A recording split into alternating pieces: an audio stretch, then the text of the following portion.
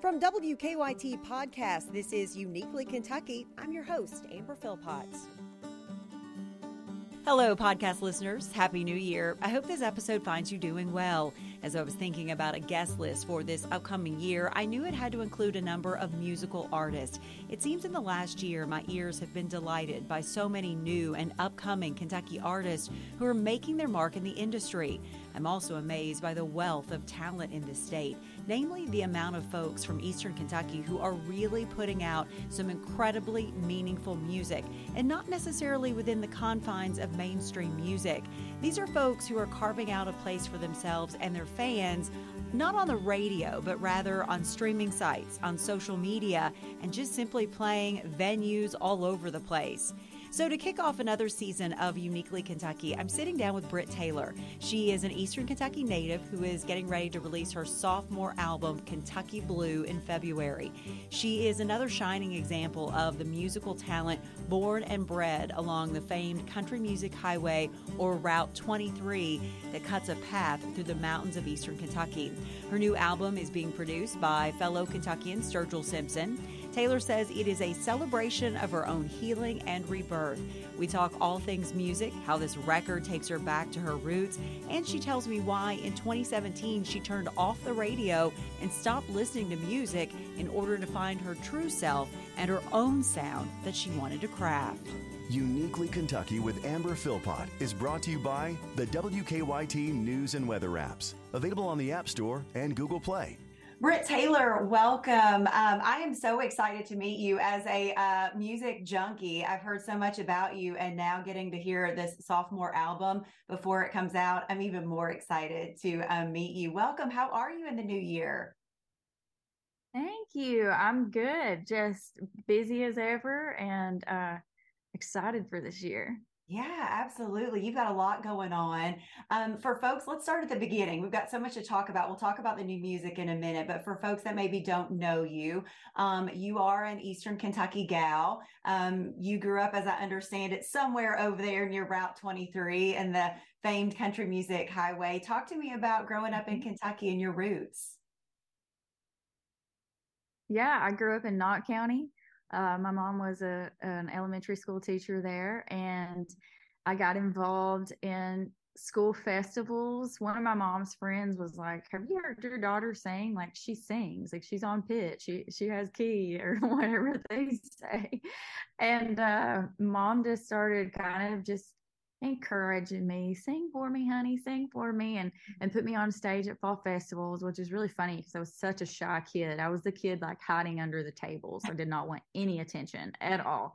But she encouraged me in a way that didn't push me. It just I started to love it, and I got involved in the Kentucky Opry Junior Pros in Prestonsburg, which is a great outlet that encourages creativity in young kids. And so I've been playing with a band since I was 7. So Wow. at a really cool theater, like let's see, I saw George Jones there, Patty Loveless, Brad Paisley, Dirk Bentley. So I grew up singing at a really nice venue. I remember getting to Nashville and having to sing in a bar, and I was like, wait, what? What is this?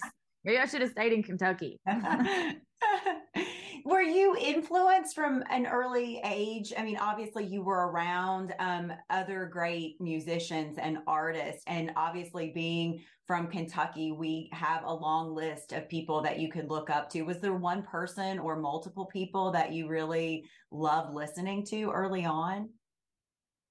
Yeah, I mean, Patty Loveless was the biggest influence for her songs that she chose to sing, which I later found out, a lot of those were written by Harlan Howard and Costas. And so I learned to start loving songwriting and songs and trying to figure out who songwriters were because of her music, and taking out the lyrics and the CD jewel case and learning who all was involved on the projects. And so Patty Loveless really, I think, swung open the door for me to love country music. And then I found Loretta Lynn after that, and just her honesty in her lyrics, and try to write my own songs being that honest. And I love Dwight Yoakam, of course, Chris Stapleton and Tyler Childers, Sturgill, It's so funny when people ask me who my favorite artists are. They're like, "Oh, that's just because they're from Kentucky." I'm like, "No, that's just because they're the best." They're darn good, right? Yeah. Yeah. I think Britt, it's so interesting because there's like mainstream country and there's mainstream music, and then there's all of this other wealth of talent. And I don't mean to sound, I don't want to put a label on it. I don't want to make it sound like it's not as good. I think it is. It's some of it's even better. It's just hanging around in a different place. Did you find yourself sort of straying away from mainstream and sort of in that other place, because there are all of these amazing artists that are putting their music out? They just don't have maybe a necessary like a title that goes with it, right? Yeah, it's really a beautiful thing. I think that it's the coolest thing that's happening in entertainment is that there's so many more avenues to be heard and to get to hear really cool artists that maybe don't fit a certain mold that get, on the radio or TV for the masses, but that are still like just crazy good. I'm just glad there's an opportunity for those kinds of things to, make it to those ears that are supposed to hear it. When I got to Nashville, it was '07. Wow. And that opportunity did not exist like it does now. Mm-hmm. That kind of came a little bit later. I think in like 2016 or a little earlier, people started releasing their own records to TuneCore and it getting on streaming outlets. And I don't think I like made a conscious choice to like, I'm going to do this Americana thing, or I'm not going to do so much commercial stuff. I really just made a conscious, I just asked myself a question. I just asked myself, who are you? Who are you? What do you want to do outside of what you think you're supposed to do? So I actually turned off the radio in 2017. I didn't want to hear anything new, fresh. I didn't want to be influenced by anything. I just wanted to figure out who is Britt Taylor? What am I supposed to sound like?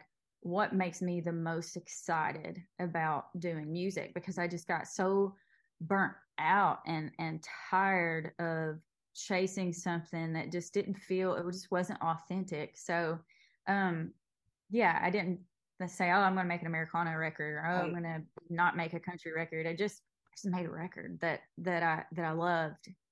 Is it scary because when you don't feel like you fit in a mold and you're trying to figure out who you are and you're trying to figure out, I want to put something out into the world, I just don't know where it's going to go and who's going to listen? Is that scary, or is it freeing in a way to say, I don't care because somebody else isn't telling me what to do, I'm just going to put it out there? Both. It is the most empowering, terrifying thing I've ever done. It's yeah, I think that we're complex. We can feel very different emotions at the same time, and I feel empowered because I got to do it my way, and I got to do something very authentic to who I was. But at the same time, that was terrifying because when you're that vulnerable to be exactly who you are, there's nobody that you can blame for saying, well, they told me to do this or they told me to do that. This one's on me. So that, yeah, it is scary. You got your sophomore album coming out, but you put out music in 2020, which obviously was, it was just such a different time in the world, sort of the world stopped in a way with the pandemic. What was that like, trying to put music out after you had been, I'm assuming, kicking it around for a number of years, trying to get something together to put out into the world? Yeah, everybody was telling me not to release music. They were like, halt, don't go any further. Like, don't release any music. It's not going to work right now. Like, everybody's stopping their projects. And my dad, is real big into philosophy books, and he's a small town entrepreneur, always starting one business or another. And he'd always taught me that when everybody else stops, you go. And so I just kept kind of hearing that, and my gut kept saying, no, like, this song is for now. It's not going to be for later. It's now or never. Like, you have to release it. And I just felt it in a way I've never felt anything before. But I think because I did start when everybody else stopped, it gave me just a little bit of an open door to get heard, to get noticed. And when you don't have an insane marketing budget, that's very, very important. So I think that had everybody else who had that marketing budget been releasing music at the same time as me, I don't think that I would have gotten the shot that I got because I released in 2020. Brett, how has, I'm old. I'm an old lady. I'm the old news lady. I barely know Facebook and Instagram and Twitter, but TikTok and other avenues out there. How has that changed the game for artists like you to be able to put new music out there and to have just different, walks of life be able to get your music and then potentially share it, and then you have an audience that grew for you that you didn't even know it was growing? Yeah, it's crazy. I have a love-hate relationship with all of it because you have to be very consistent with it, which I'm not always. Mm-hmm. But sometimes I enjoy posting, and I just try to be authentic with how I'm feeling in the moment and what I want to share with the world. But I think it's changed a lot of people's life to be able to share music online, and there's an opportunity to find really great music because of those outlets and to grow a fan base. And I'm using it now to, promote my record. I made a post about all these pre-orders and that it was available. And, I saw my email say, "You sold a record." And I'm like, "Oh man, this is cool. This is working." So, Instantaneous. It really is a blessing. You are a beautiful gal, but you also added your dog, which I know always helps because everybody loves, they just love a furry friend that's in there. So when I saw you put out your furry friend, I was like, oh, now she's onto something, right? Yeah. Oh my gosh. I love animals. I have since I was a kid. I've always grown up with dogs. Actually, there's one back there. Whiskey's chilling in the chair behind me. I see. I haven't seen the puppy in a minute, so he might be destroying something.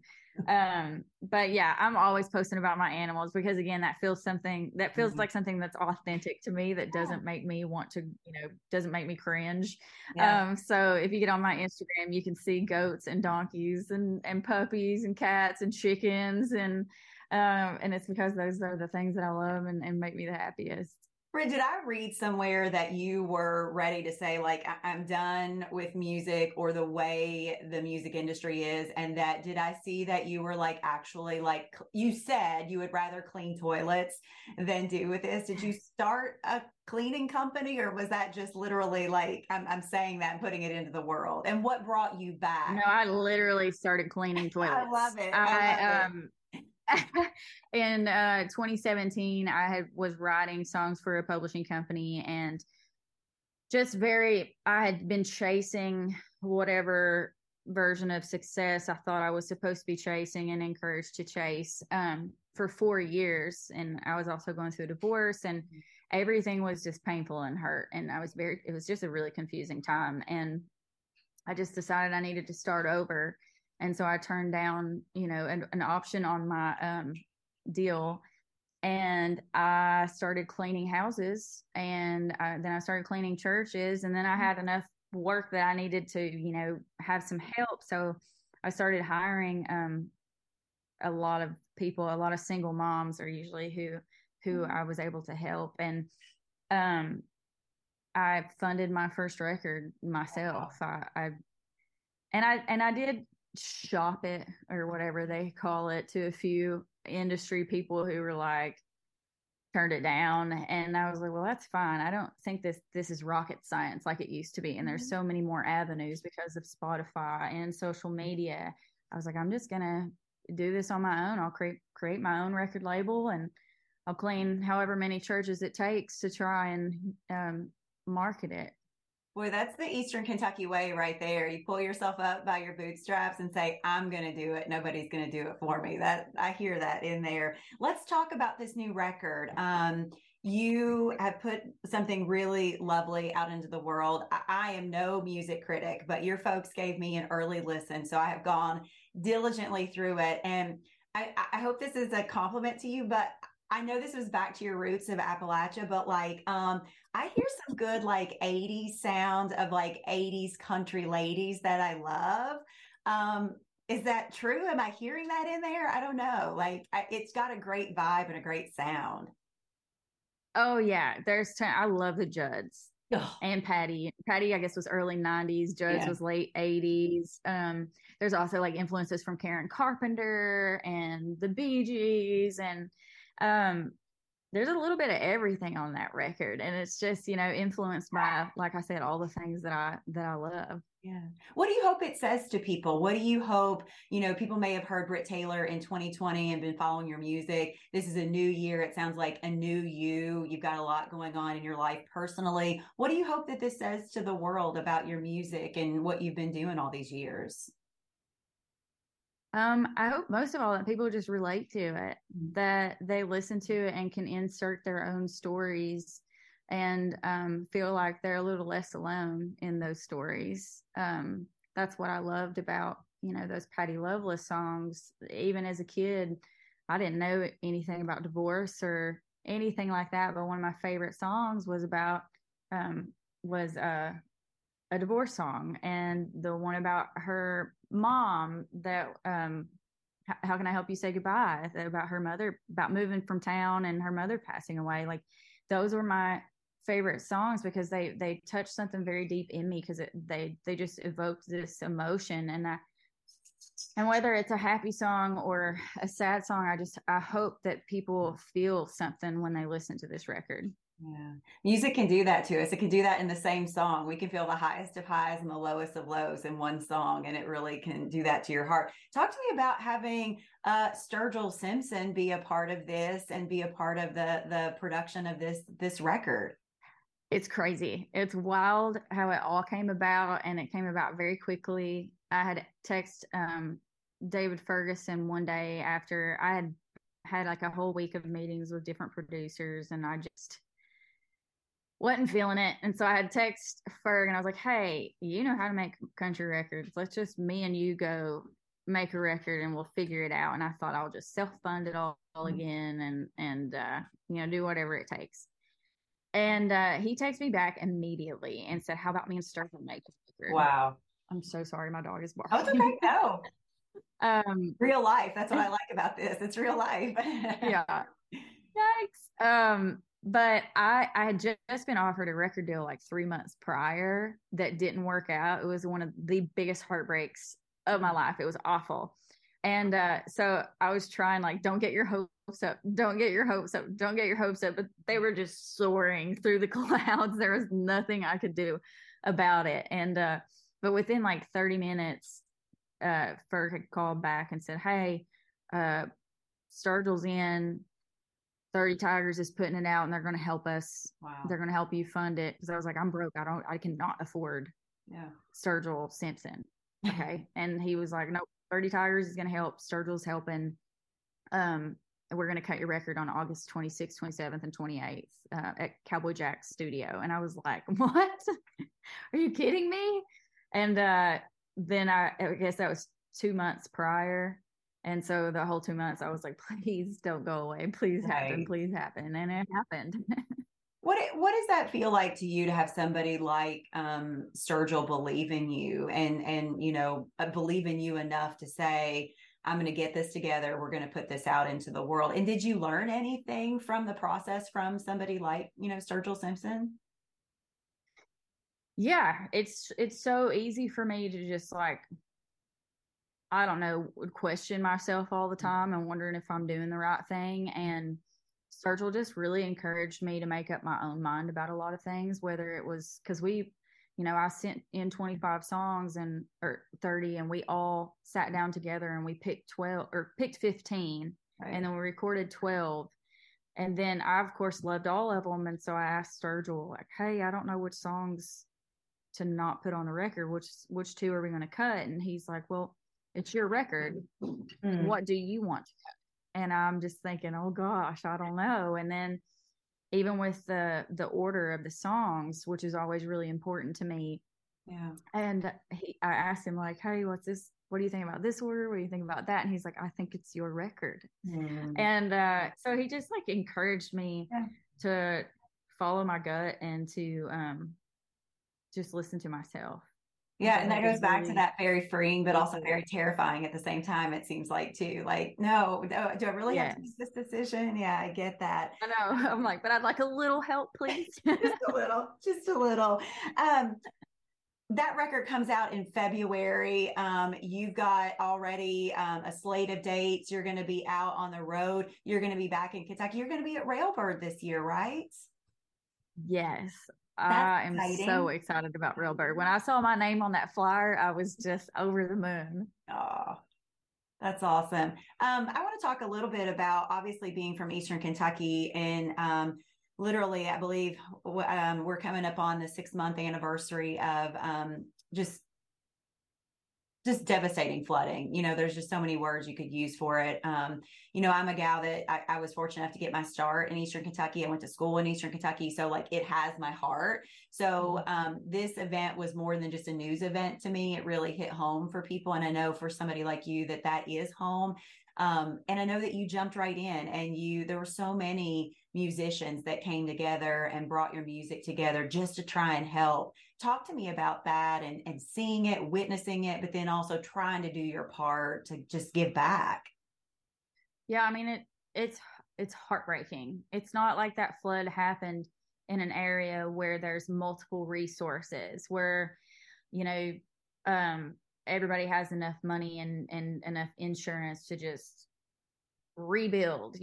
Just wasn't that. It's not that simple for East Kentucky. And we hold on to things, unlike a lot of people. We hold on to our things and the things that we passed down for generation after generation after generation. And those things were lost, and I don't know, it was just more heartbreaking than anything that I've ever seen. And I had teachers, their houses get flooded, like people that I knew personally, and kids that lost their parents. And like, I mean, it was just awful. And you can never do enough. It just feels like I wish that I could do so much more for that area than what I did. I just collected some supplies and took it down there, and I still feel like it's just not enough. And I wish I could do, even more, but it it was just awful. Yeah. I think it's one of the things that I love about Kentucky is that like when there is something we all pull together. But I do think that in the music world, and especially when you're talking about Eastern Kentucky musicians, like it is amazing to see people come together and use their talents to raise money, but also just put like this joyful sound out into the world at a time when people really needed it. And I saw that happen show after show after show, not just like the big show at Rupp, but just all the little shows at like the Burl and different places. Yeah, I think that's incredible. I do too. It really creates a sense of community and lets you know that people have big hearts, and it just brings everybody together. Yeah. Well, you got this album coming out. What's next for Britt? I mean, you're gonna get on the road, you're gonna put it out there. I mean, like what's next? Are you working on anything? Do you automatically start working on something else now that this is getting ready to go out into the world? Are you gonna slow down for a minute? I don't know. Oh gosh, I don't know how to slow down, but I Same. I think the goal is just to get these songs out into the world, and I'm really looking forward to touring. That's one thing that I haven't done as much of. Um, since I got here, I kind of just put my head down and wrote songs every day. And so I'm excited to get the opportunity to get out into the world and finally bring my music to people, because I think that that's what it's all about. And then of course I'm already, making a list of songs I want on the next record, and we're still writing songs to see if it's something that's going to fit the next record. So definitely always thinking about what's next, and I'm always itching to get back into the studio. So that's definitely a question in my mind, is like when can I make the next one? You can never rest the mind when it comes that way. There are so many folks like yourself that they have a dream of wanting to make it to Nashville or just wanting to write songs or play songs. Did you have some advice along the way that somebody gave you that you think helped you get to where you are, or something that you've learned that that the younger folks coming up could learn from with you? Yeah, I think that the thing that I would tell any young artist moving to Nashville is just, guard your heart. Mm-hmm. That doesn't mean to be closed-minded. Always be open-minded. Listen to everybody. Listen to the advice that they give you. Try different things. Try to figure out who you are. But at the end of the day, after you've heard from everybody, after you've taken in all the advice and been very open minded about everything, go inside and spend some time with yourself and figure out what advice, if any, feels good and authentic to who you are, and to really question everything and make sure that you're the only one that's answering that. And at the end of the day, follow your heart and what feels the truest to you, because nobody else at the end of the day knows that. And if there were an exact route to success, it would be happening every day. There's just not. And I think the quickest way to success is just to being authentically who you are. I think people, they just don't know. We could tell them 100 times over. They just don't know how hard it really is. And the work that has to go in, that it's not all bright lights and that you do have to be really guarded with yourself. I think people just think it magically happens when it does happen, and they forget all of those years that you really just grinded it out and put in the work, right? Yeah, everything looks like an overnight success, and it wasn't. Yeah. It was like, I mean, maybe that's changing a little bit if somebody goes viral on TikTok or whatever. Maybe that's a little different, but they're still going to have to put in the work, even if you do have, an immediate rush of fame. There's still work that you can't get around doing. Sure. I talked about social media and how that, can get music out there. Did I see that you had a song featured on Tulsa King for Paramount Plus?